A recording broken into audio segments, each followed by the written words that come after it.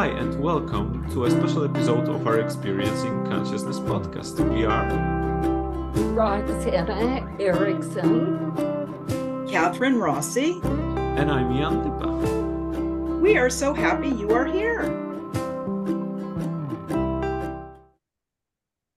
Hello, everyone, in another episode of our podcast. Today we are here with Dr. Catherine Rossi and Dr. Roxanna Erickson-Klein, and we're going to be talking about using hypnosis to quit smoking. Yes, that's going to be the first topic.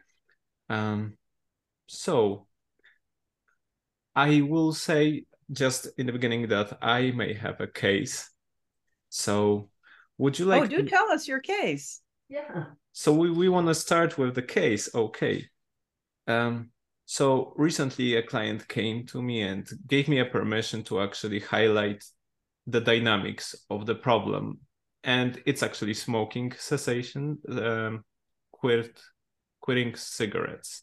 So the client came to me, client that I was actually working previously with on various things, and told me if there is any way of quitting smoking. So, since we were working previously with hypnosis and number of other techniques, they were familiar. I'm gonna use they to not mention the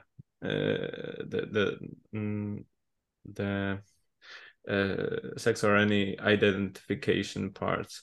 So they were used to using hypnosis and stuff. So was thinking that it would be that if it's going to be possible to use hypnosis and other techniques that I know to help with quitting smoking.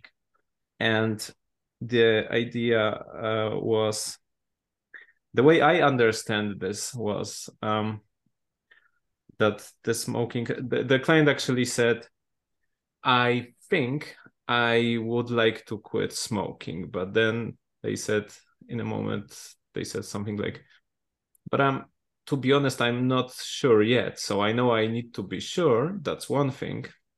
But I'm somewhere there thinking that I may want to quit it. So that's one thing. And we were analyzing it. I was kind of trying to gather some information about the dynamics of the thing.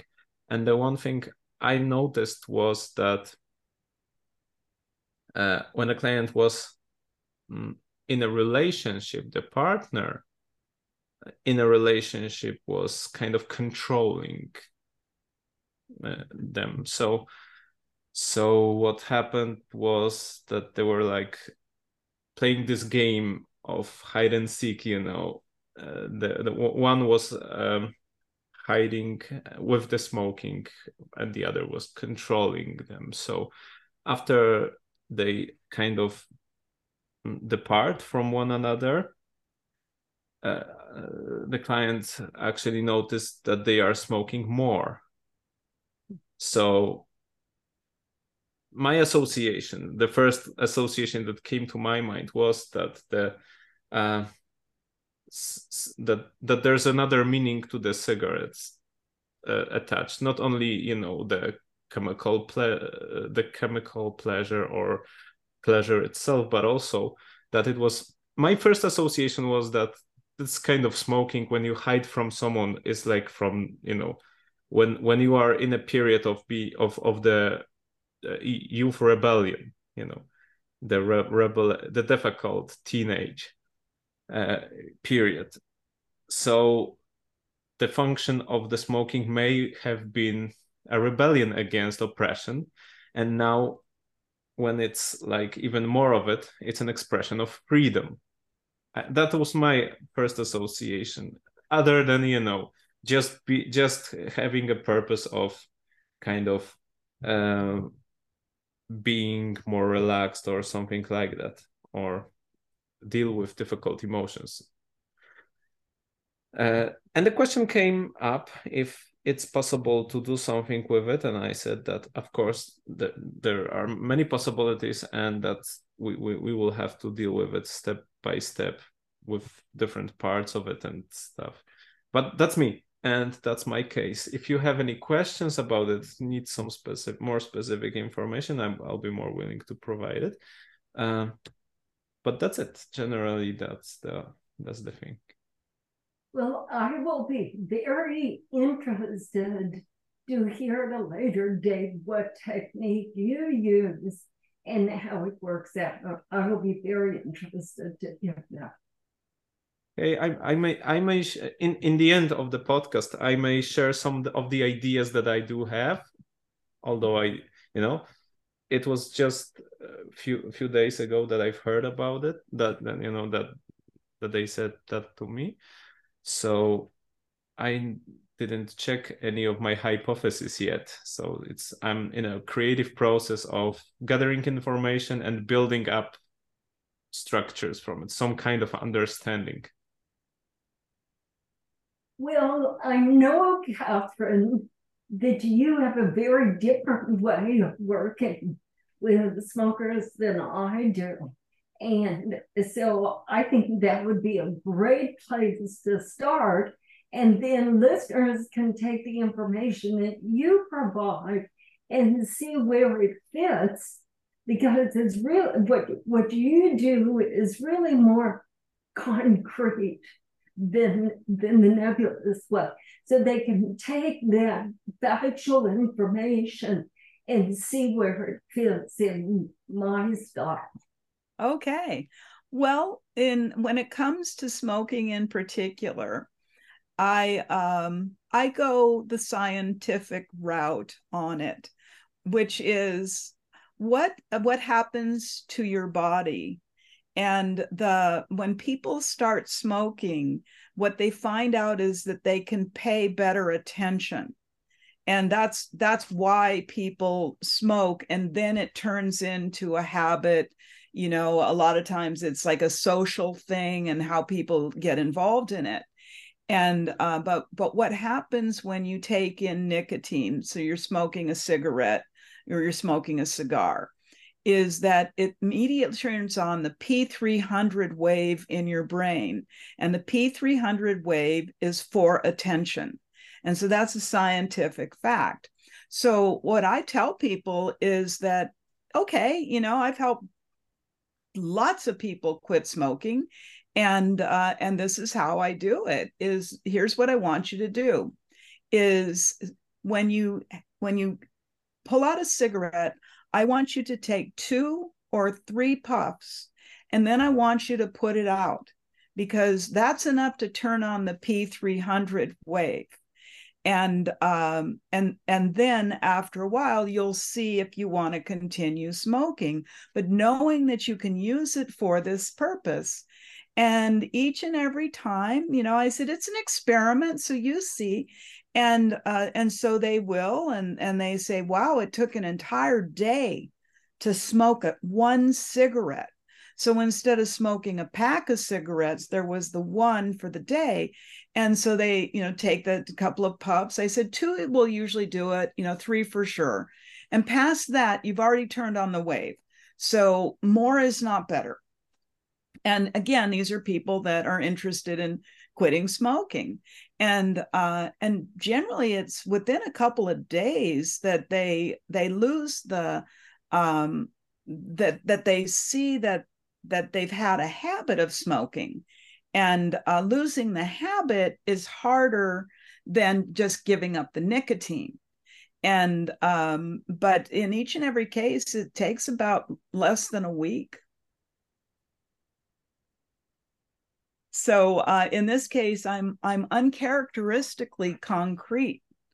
And the thing is that if I don't have to say no to something, I'm less likely to be resistant. So if I tell you, you really need to stop smoking, I mean, it's bad for your lungs, it's bad for your heart, you really need to do it, you have children, you shouldn't be, all the no, no, no, no, no. Well, I don't like to tell people no. And so it's a way of being able to say yes, and also to recognize that people smoke for a reason. They don't smoke to get addicted. And yet what happens is, after a very short period of time, it's like, I just don't need this thing. So there's zero negatives in how this works. And then if a person, I haven't had anybody that decided to pick up smoking again after this, but if you do, then well, I smoked the whole darn thing, and superfluous to requirements, and so they could just repeat the process. So in my way, there is no hypnosis. It's just giving the scientific facts, and then do what you do, and enjoy taking those puffs. Like, you're only going to have 2 or 3 of them, so you can enjoy doing what you're doing, and then it becomes a choice. Okay, so you say no hypnosis, just scientific facts. So actually education. Yeah, well, I mean, that most people don't think about the brain waves that are going on in their head. And I mean, we think of in general terms, alpha, beta, theta, this sort of thing. But the scientific thing is the P300 wave. And where I learned this from is I was in research at the Veterans Administration and UCLA. And my lab partner was an avid smoker. I mean, it was constant. And then one day, one of his lungs collapsed. He was in the hospital, very, very painful. Gets out of the hospital. The next week, the other lung collapsed. And it's like he decided that he better get serious about, why is he smoking? And he really enjoyed smoking. And so we researched it, and that's when we found the P300 wave. And I mean, who doesn't want to pay better attention? And, so in this case, that once he understood about the P300 wave, then he did what he needed to do to turn on the P300 wave. And then, that was enough. That was enough for him and for many other people. So my question is, did you ever had a client where this didn't work, or you needed to do something else, or a client where you actually used hypnosis to work with on that subject, just out of personal the curiosity? answer to the question is no. I mean, that I don't know if it's my personality, or that sort of thing, of the freedom to do what you want to do. And so I don't get that many people coming to me for this kind of problem, that living in the state of California as I do, and right here in the area that I live, we're the first ones that said, we've got to ban smoking in restaurants. And then that traveled the world, but it all started right here. So there's not so many people that smoke here. It's just really rare. Well, so the answer is, nope. maybe there's gonna be more cases when we're gonna be doing a podcast about smoking pot, since California was the first state to legalize. Yeah, well, a lot of people do that. That's a different exactly. a different story. But more case studies. Well, and I mean, that's a whole other, social issue, and the zoning out issue and things like that. But I do know that Roxy's been really successful working with people with smoking in a very different way. Right. And using hypnosis. Yes. My favorite tool, or procedure, or state, or everything in between. Well, so I live in a different part of the country where there is still a lot of cigarette smokers. And even, I'm very grateful that it's banned from the restaurants and all, but there are still people that, right outside the door. So smoking is more prevalent here. And thankfully, over time, people have come to understand that it's not so good for their health. And so there is more of a group of people who really does want to quit. And so I have had an interest in using hypnosis for stopping. And over the years, I've developed, I must say, uncharacteristically, a very rigid strategy because that is not like me at all. But I have found a technique that works, and it hasn't disappointed me. So as I said, usually I'm always wanting to try something different, explore different directions, but with this particular topic, I've narrowed down and become more committed to the technique that I use. So what I am doing is I call my technique Stop Smoking Now. Okay, that's what it's called. And I have a whole bundle of little handouts, psychoeducational in nature. And one of the handouts, it talks about the paradox of smoking, because when you smoke, it relaxes you. But over time, it makes you more tense. It's a bronchodilator, but over time it stiffens the lungs. So all of those things that it gives you in the beginning, over time, it kind of shifts gears, and what feels like a benefit at the start later on doesn't feel like. And even, as you had commented, Jan, people frequently start smoking as a way of showing their independence, maybe rebelling against authority, or just, I have a right to choose. But paradoxically, over time, they lose their freedom because it is an addictive substance.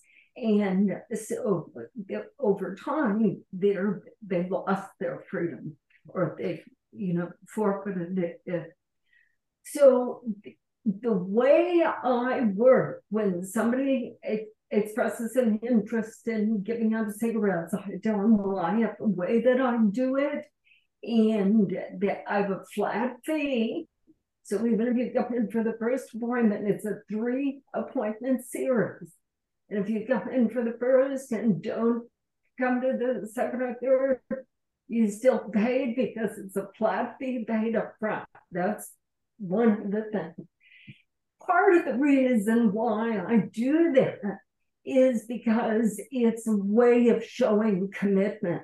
So I'm trying to stimulate a commitment and investment on their part that, yes, this is something they want to do.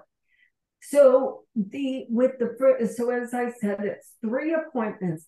In the first appointment, I tell them this on the phone before they ever show up, because I don't want them to be disappointed with the sequence. So the first appointment, no hypnosis.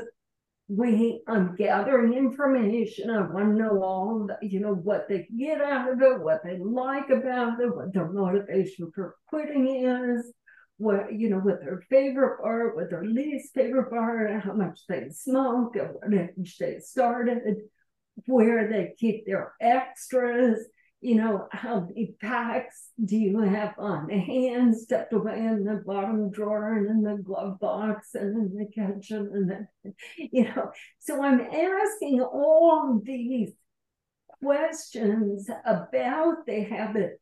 But part of what I'm doing is I'm raising their awareness of all these elements, because it is a combination of an addiction and a habit.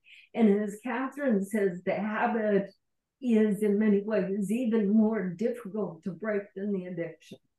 So I'm raising all this interest in the habit.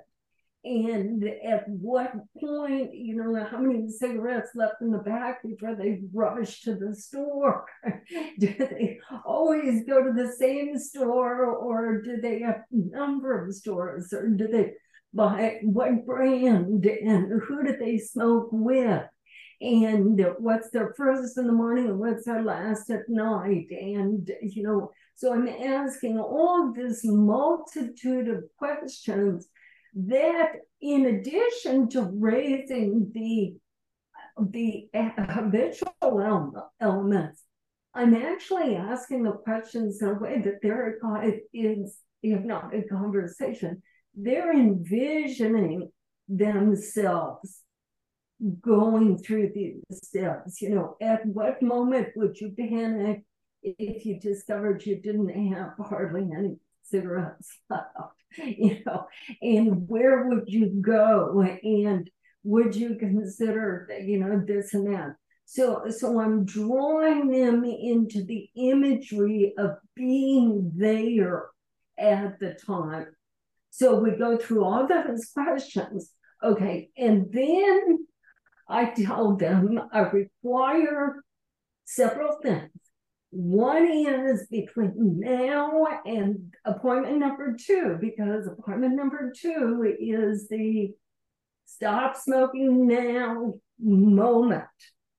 And they are required, if they're going to work with me, they are required to dispose of all of their smoking paraphernalia, the case of the attic, or in their bottom drawer, in their glove box, all of the cigarettes, all of the ashtrays, all of the lighters. They get it out of their house, put it, because when they come out of the hypnosis session, they are a non-smoker. Okay. Right now we're in the prep phase, but at the end of the hypnotic session, they have taken on a new identity as a non-smoker. So we don't want all of that stuff lying around, tempting them for them to have to deal with. So I schedule the appointments with enough time in between. They tell me how much time they want. So is it going to take you 2 weeks to, to find everything and handle it? Or do you need a month? Or can you do it within a couple of days? What do you need? So that decision-making is entirely the subject's decision. Okay. So, but my expectation is when they come in, I want all of that stuff. I want to walk out of my office a non-smoker. Okay. Now, in addition, and whether they're going to smoke up all the cigarettes, or whether they're going to give it to their friend, or whether they're going to throw in the trash or bury in the backyard, I don't care. That's their decision. They can handle it however it is going to best suit their needs. But it's going to be out of their line of sight, of their property, out of they're not going to have that material waiting for them to challenge them. But between now and the next appointment, my assumption is there's still going to be smoking, because they're not going to be a non-smoker until we have the big hypnosis section. They walk out. I want them to change it up.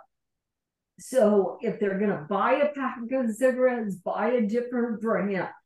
If they normally smoke, right after breakfast, well, this time they're going to smoke before breakfast. And if they keep their cigarettes in their breast pocket, they're going to keep it in a different pocket.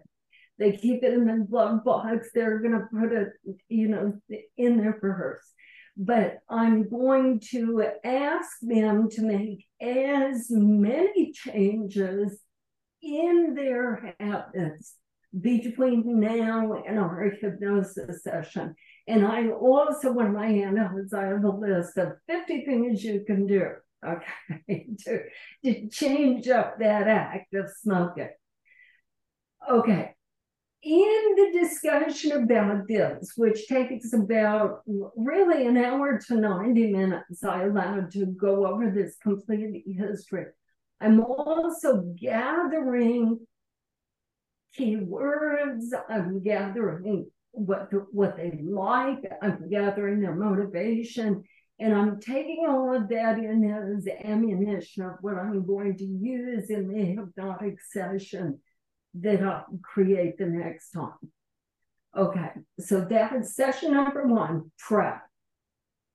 Session number 2 is our big non-smoking. This is it. We're gonna have our 60 minutes hypnotic induction, and you are going to walk out of here a non-smoker.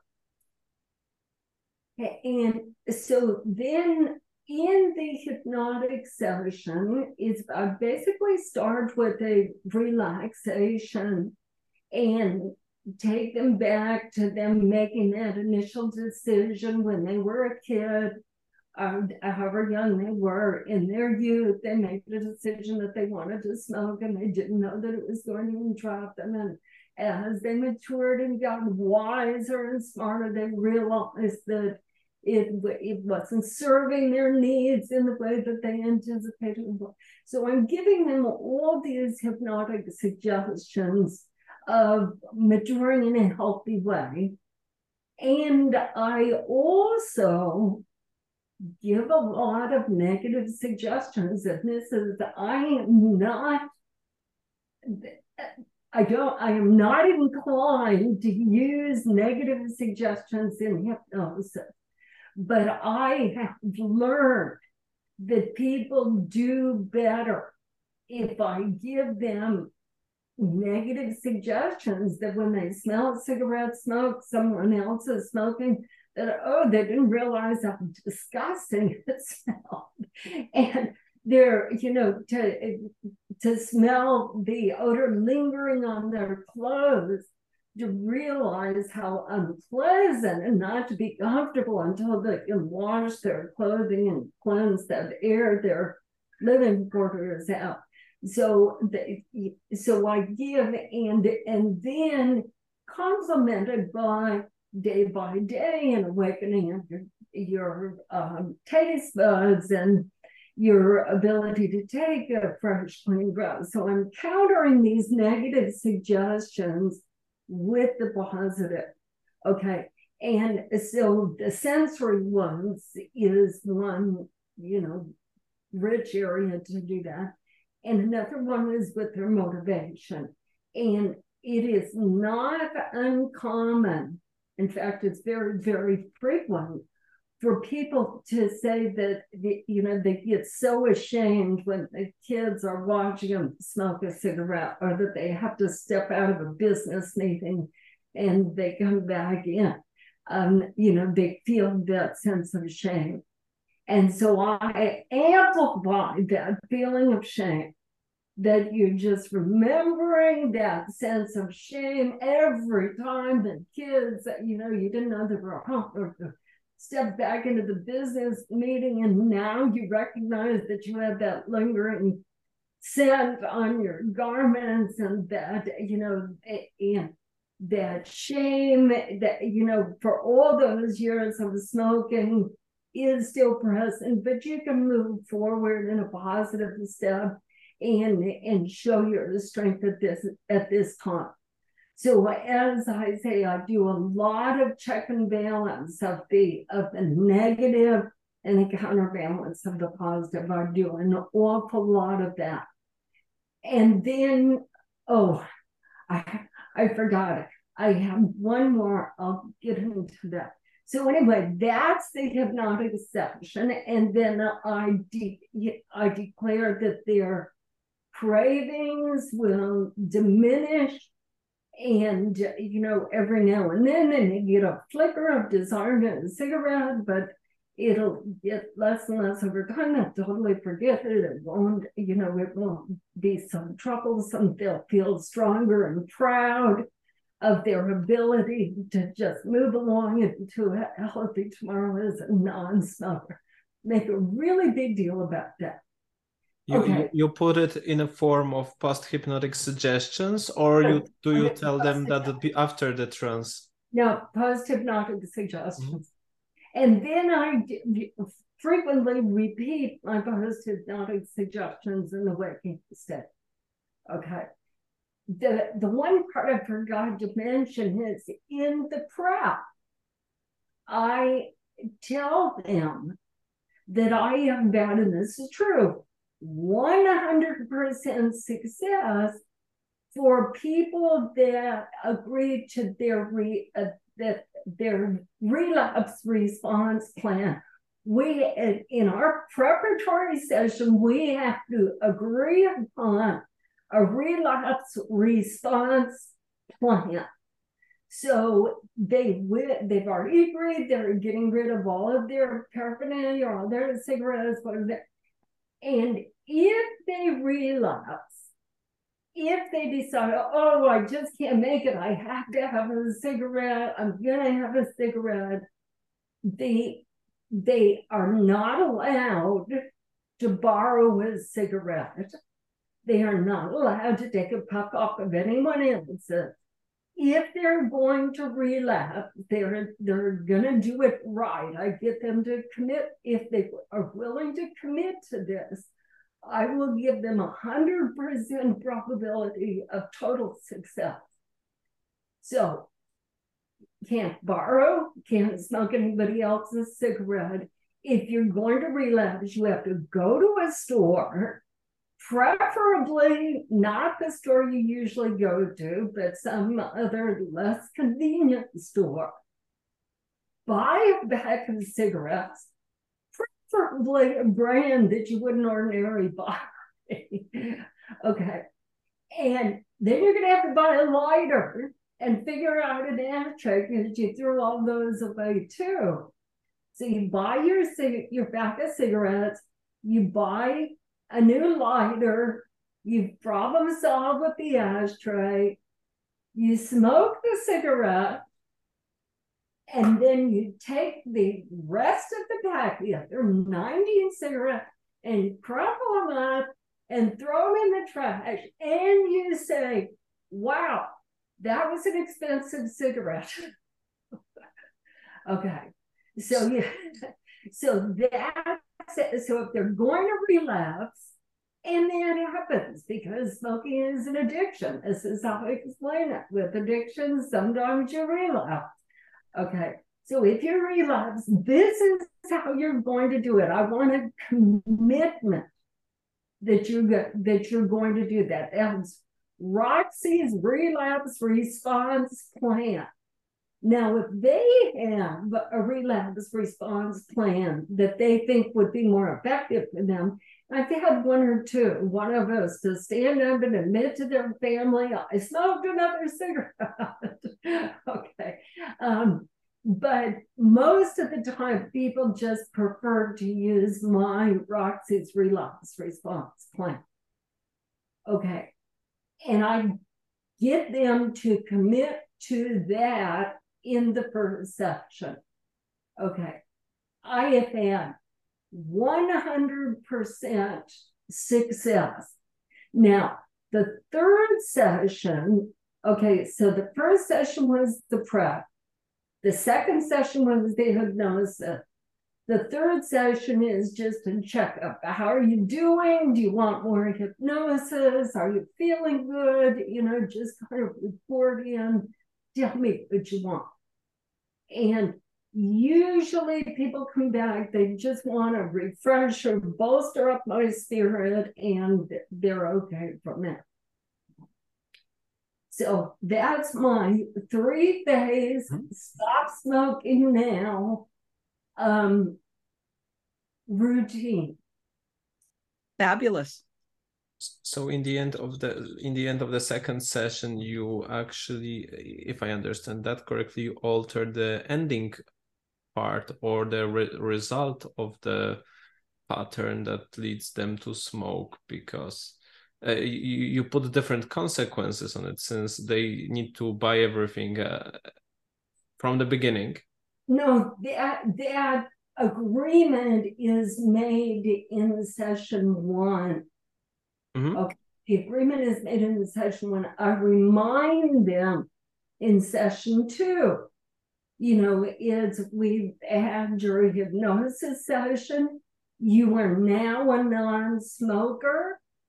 Mhm. Addictions are tricky, and you may get a few cravings. If they're very difficult and you're tempted to relapse, remember we have this agreement on the relapse response plan. Okay. So, And so I'm just reminding you. so But it was actually done at the first session. it was done in the first session. I forgot to Okay. elaborate at that time.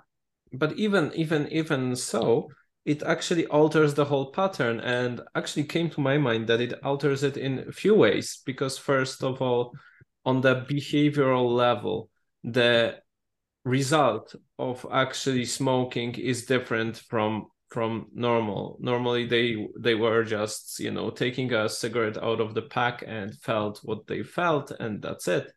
But here they have to they smoke it, but there is a consequence. They have to throw all the others, and that becomes an ordeal or something.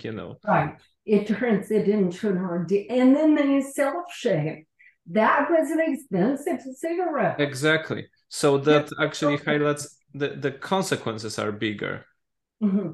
But also what came to my mind just now is that every time they actually buy a new pack of cigarettes, new lighter, and everything else, it's like as if they are beginning to smoke, which means that they are actually indirectly, they are actually enhancing the identity of a non-smoker that is just in the beginning of smoking. And yeah, it takes them back. And when I do the hypnotic induction, I take them back to the beginning where they felt that they were independent and making a statement, and they probably didn't even like the taste of it, but they thought it made them look like a big shot.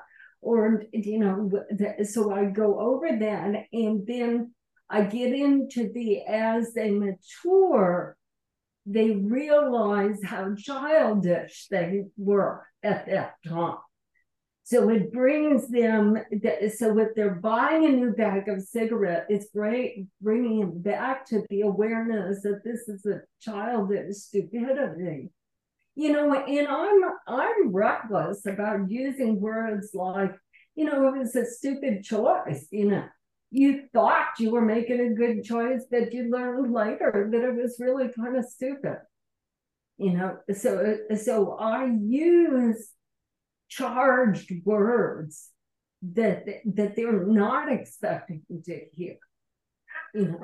And particularly with people who have been working with me in other contexts, I tend to be positive, like Catherine. I tend to be positive and enthusiastic and upbeat and strength oriented and cheerful and stuff.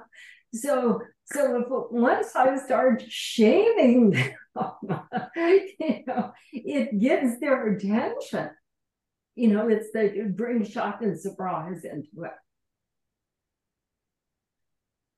But also in the end, you're bringing them to the point where they're making the choice. Mm-hmm. Mm-hmm. I mean, all along. But so when you say things like, wow, that is a stupid, childish, thing. And especially with the relapse response, is that you're bringing them into a situation where they're making the choice. It's not a habit. Mm-hmm. It's the opposite of that, of truly making the choice about whether they're going to smoke again. And that I think that this element of making conscious choice, this is what cures all addictions, is that when you can bring it to the realm of choice versus I don't know, I looked and there it was in my hand. I don't know how it got there. Mm-hmm. And so making the unconscious conscious. Right. And that is, the main thing with overcoming a habit. You bring the unconscious conscious, and so you've got that awareness to work with every step of the way. Mm-hmm.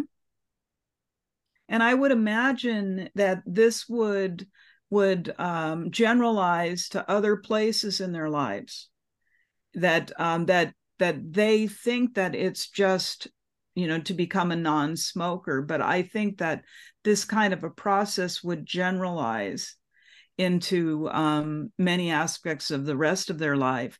And when you say things like your tone of voice is positive, even when you're saying, shaming, it's not like the way that a person is going to shame themselves. They're going to use a different tone.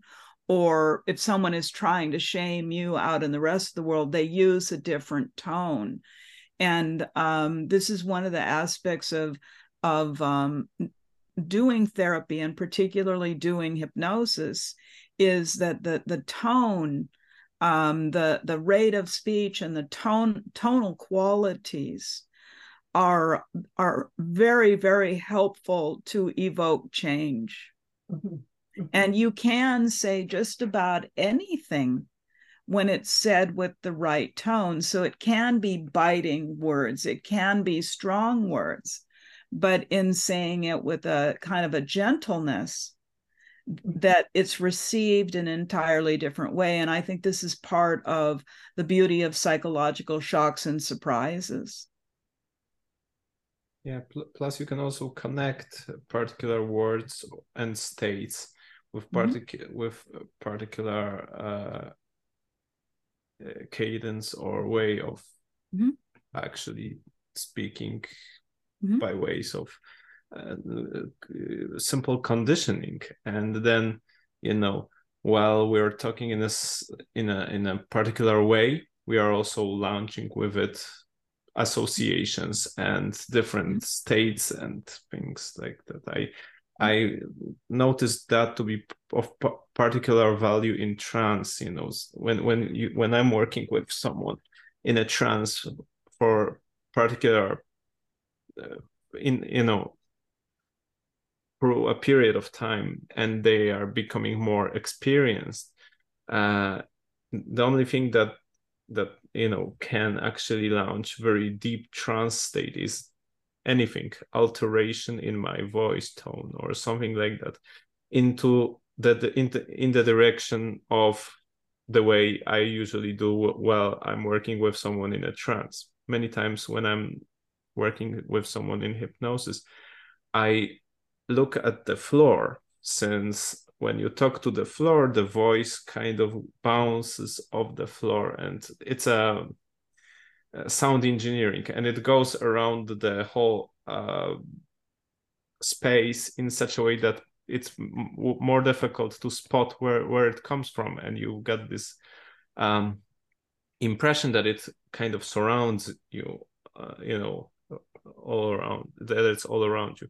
So I do that many times, and then I've noticed that sometimes when I'm thinking or telling people anecdotes, I also do it, and then I put my head up, and the same people are in a trance, and I didn't do any induction, but it was so that they were used to me doing that while they were in a deep trance so much and so many times that it conditioned. And in this way, small hints, small cues are able to launch huge emotions or huge states, and that could be also useful. I mean, just a reflection. So one of the things that I want to emphasize is that even though I do shaming and negative suggestions, I do balance it out and definitely end on a positive note, that over time, day by day, you're going to notice that you're stronger and one more successful day and feel so good about that. And just the way that you said that, Roxy, that it feels so good. You changed your rate of speech, and you changed your tone, and that yes, it's very important, as you say, to have the balance. And that, because of course not all of life is positive, so sometimes you have to go to those negative places because they're honest. Right. And the most important thing anybody could ever do for themselves, and I tell people, be honest with yourself. Do not lie to yourself. And that you made mention of the word disgusting, and that you might use that from time to time. I have a colleague who's a specialist in addictions, and what she does, and most people with other addictions, they also smoke, and she has them repeat, "I'm a smoker," in different ways. "I'm a smoker. I'm a smoker. I'm a smoker." I mean, all of these sorts of things. And what she finds after people are go through that, then they often say at the end of it, "That's disgusting." And when she gets to the point where people themselves call it disgusting, they're ready to give it up almost instantly and effortlessly. So and what I want to hear, Jan, what you did, and what your thinking was. But I think that for the people that are listening, what you're getting each time is that there isn't any one answer. There isn't any one way to do these things, that you bring your best intelligence with you, and that you approach it really with like heart and soul, and do what you think is right at the time. And so all three of us are really different. So Jan, are you gonna spill the beans about what you did? Well, I did nothing yet, but I can tell you what I'm planning to. Okay. I was just sitting and asking questions. So it's like I'm somewhere in the middle of the first session that Dr. Roxanna mentioned. So that's somewhere I am now. Well, when you said about the different tones of voices, by the way, I have to do it.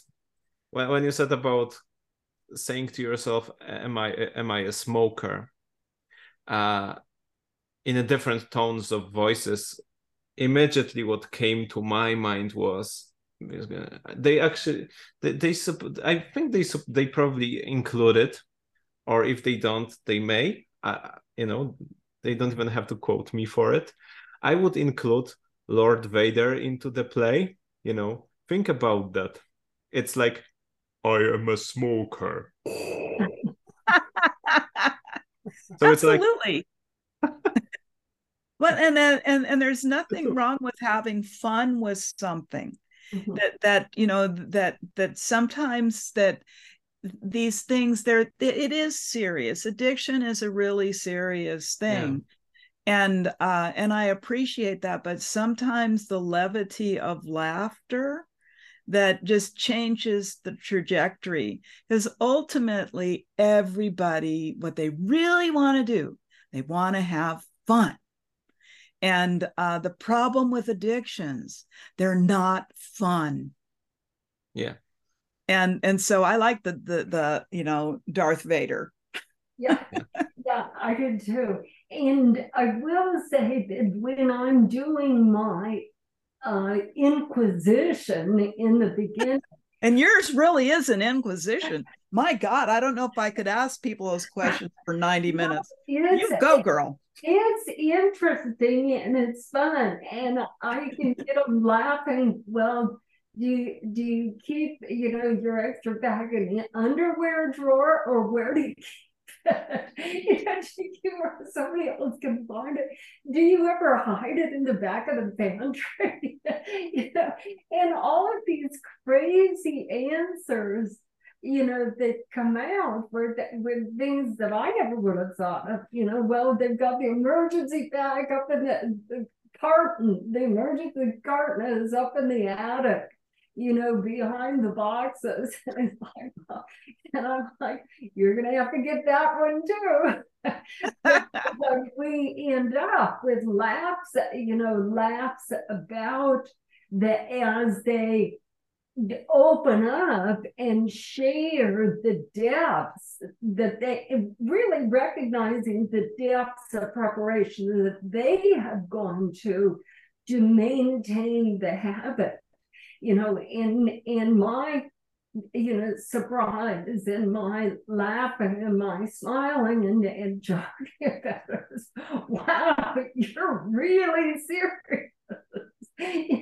And what do you do when you're when you're starting to get close to well, we get people here that drive 100 miles to buy it up on the reservation where they don't have the cigarette tax. And it's like, so it only costs you $20 to drive. Yeah, okay. Yeah. So we can laugh, but that is something that is fairly easy to be made into humor, and to start laughing with the client about it. And one of the things that you were talking about locus of voice, Jan, and one of the things that can be done very, very early in the inquisition is to start, leaning this way. Ooh, this is a really tough habit. Are you sure you're ready to overcome it? Where you're moving, your locus of voice and using that to create an association that empowers the subject. And it's subtle, but you can start it very early and then keep through all the way through the second and third sessions. Yeah. Well, and when people smoke, they often go to the side. Like, I mean, that they'll smoke like this. Right. So, and so I've got a new part of the relapse plan that you could add if people have a good sense of humor. They have to drive to the reservation to get the one pack of cigarettes. Right. Then they have to drive home. Anyway, that's a half day affair. Right. If you converted that into walking, that would be a journey of a lifetime. Yeah, I guess you start on Thursday morning and you get home, on Sunday evening.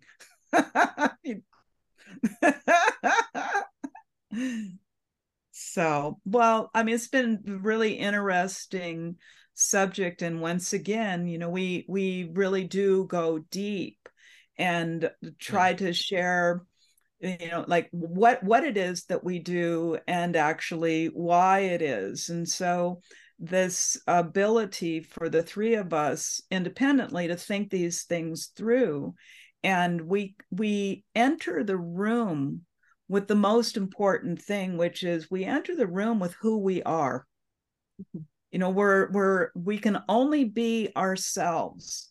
And so within this process, and when you're looking at a client and you like them, there's an affection that you have. You like this person, you like this individual, and you want them to have a satisfying life. Yeah. And when we enter the room with someone, that is palpable. And the other one is the belief that I believe that everybody wants to live a good life. They want to live a satisfying life. They want to live a happy life, and they want to live a healthy life. And so when this is my way of saying that when somebody comes in with a problem, that's what I see. I don't see the problem. I see the person for, who they are, and that they're temporarily going through some kind of, questioning, or, some kind of trauma, or, just this is people in general. But that when we look at them, and when we're with them and seeing them as a person, as someone who has beautiful qualities that they have forgotten, beautiful intelligence on the inside of them, but they put the blinders on. And so being able to have like the expansive view, to be able to move this way and that, and just being a whole person. And so with addictions, that really interferes with people believing in themselves, and trusting that they really do know what they want. It's a question of figuring out how to do what they want to do. Because nobody wants to do unconscious acts. Nobody wants to do that. And so I like, Roxy, that particularly I the Inquisition, I'm thinking of, it's like, it's when you nail the hands, down, and, it's like, you will tell, you will confess, that in this instance of getting people to become self-aware in regards to smoking. And so I really applaud your method, that the stop smoking now method. And I'm sure that I'll ask you, what's your success rate? Well, as I said, if they commit to the relapse response plan, it has been 100% without fail. And I won't work with them unless after the first session, if they don't agree to a relapse, if they can't come up with either mine or their own, I just tell them, why bother? Why bother? We can go through the steps that there is. If you're serious about giving up smoking, you're going to have to give this some deep thought. So it's interesting. I went through a interval of learning different methods to stop smoking, and I had approximately 100 women who were in an addiction center. They were there for drug addiction or alcoholism. They weren't there for smoking.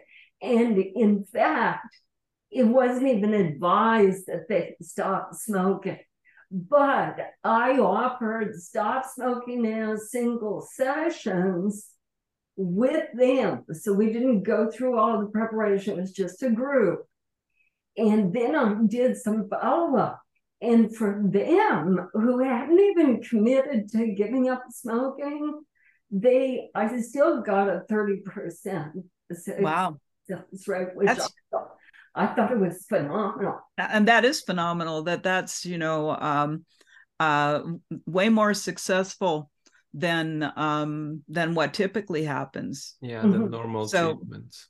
Yes, and so this relapse preparation is, having the plan and the preparation, that I see that as the probably the most vital of all the steps.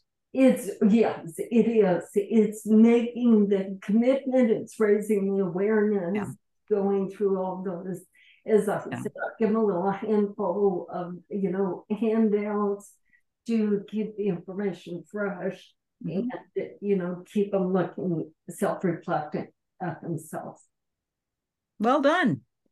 So okay, so in the end, let me just summarize, because I didn't do anything yet, but since you asked, I'm feeling compelled to just share what I'm thinking about, just briefly, because it's just an outline of some sort. So I'm thinking about this whole smoking problem in terms of a pattern of behavior, which has a beginning, some kind of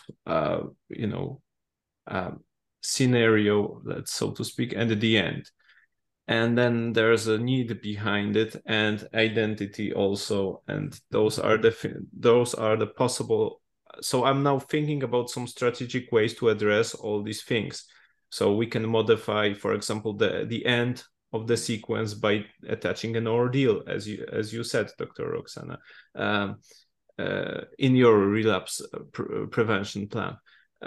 For example, that modifies the end of the sequence. I was also thinking about modifying the sequence, modifying in some way the way people are actually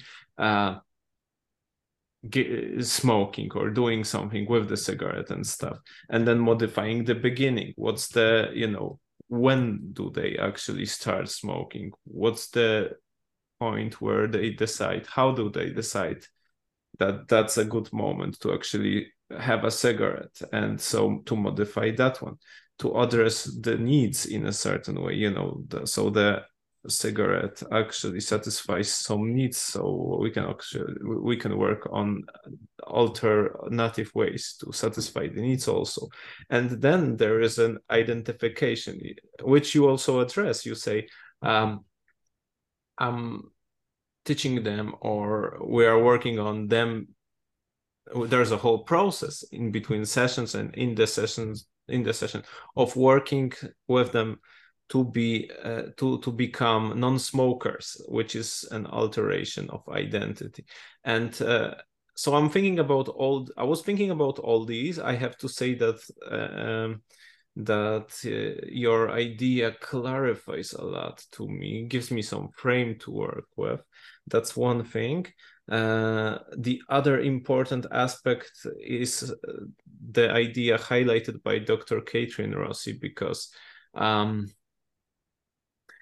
in case of my client, I believe that I have an idea that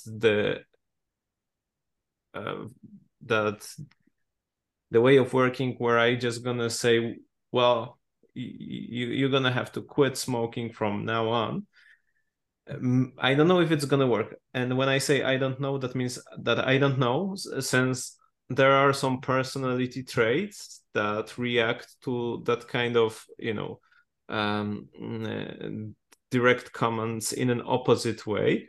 So I was thinking of utilizing the P300 idea and, kind of in this way also alter the way people view that they will view the whole smoking process, and which means the underlying meaning behind it, and also alter the sequence of the pattern by that.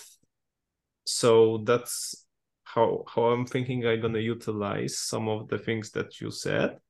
And I think that's also my summary of the whole episode, where I bring all that together in my own framework of how I'm going to, utilize. It'll be interesting to see if people want to make comments of like additions of things that they had thought of, that we're always interested in that. Exactly.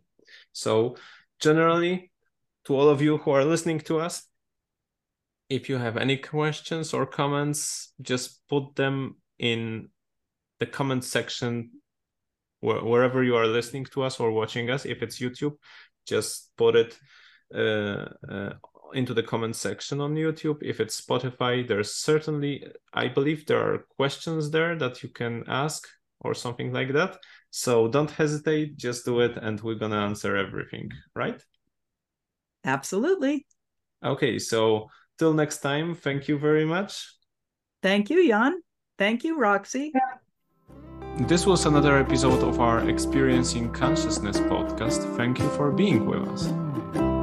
Thank you, Jan. You're the best. Be well, be happy, celebrate life.